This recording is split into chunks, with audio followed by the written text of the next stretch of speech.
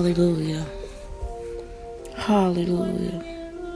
Father, we stand on the wall as watchmen, oh God, declaring and decreeing, speaking over our lives all that you have spoken over our lives in heaven above, oh God. We bind ourselves to your will, your plan, and your purpose for our lives. We thank you in advance, Father, how you're ordering our steps, oh God. So today, as ambassadors of the kingdom, we declare and decree that no weapon formed against us shall prosper. We declare and decree that we pull down every stronghold, cast down every vain imagination that sets itself up on high places, that lifts itself up against the knowledge of our Heavenly Father and our Redeemer, Yeshua. Our thoughts are subject to His Lordship. We speak that your anointing destroys every yoke as we function according to your divine purpose for our lives, and our souls and our spirits and our bodies function according to your divine protocol.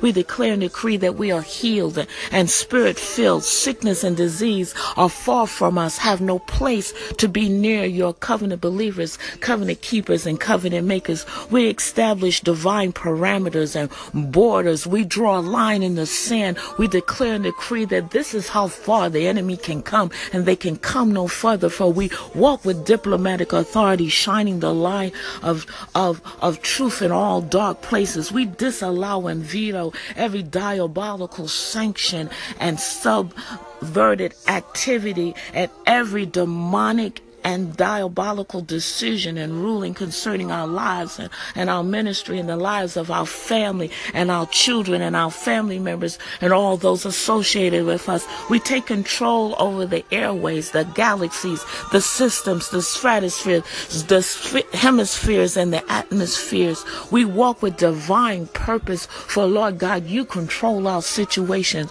And as ambassadors of the kingdom, when we step into a chaotic situation, we know that darkness has to flee, oh God. We thank you, Lord God, that you have given your angels charge over us, and that not one of our feet shall dash against a stone. We thank you, Lord God, that you are our Jehovah Gabara. We can contend with those that you contend with. We fight against those that you fight against with, oh God. We take up the shield of faith, oh God. We stand, for you are our present help, oh God, as you allow our prayer words to take on the form of heat-seeking missiles, propelling themselves into the kingdom of darkness, hitting their target every time with precision, oh God.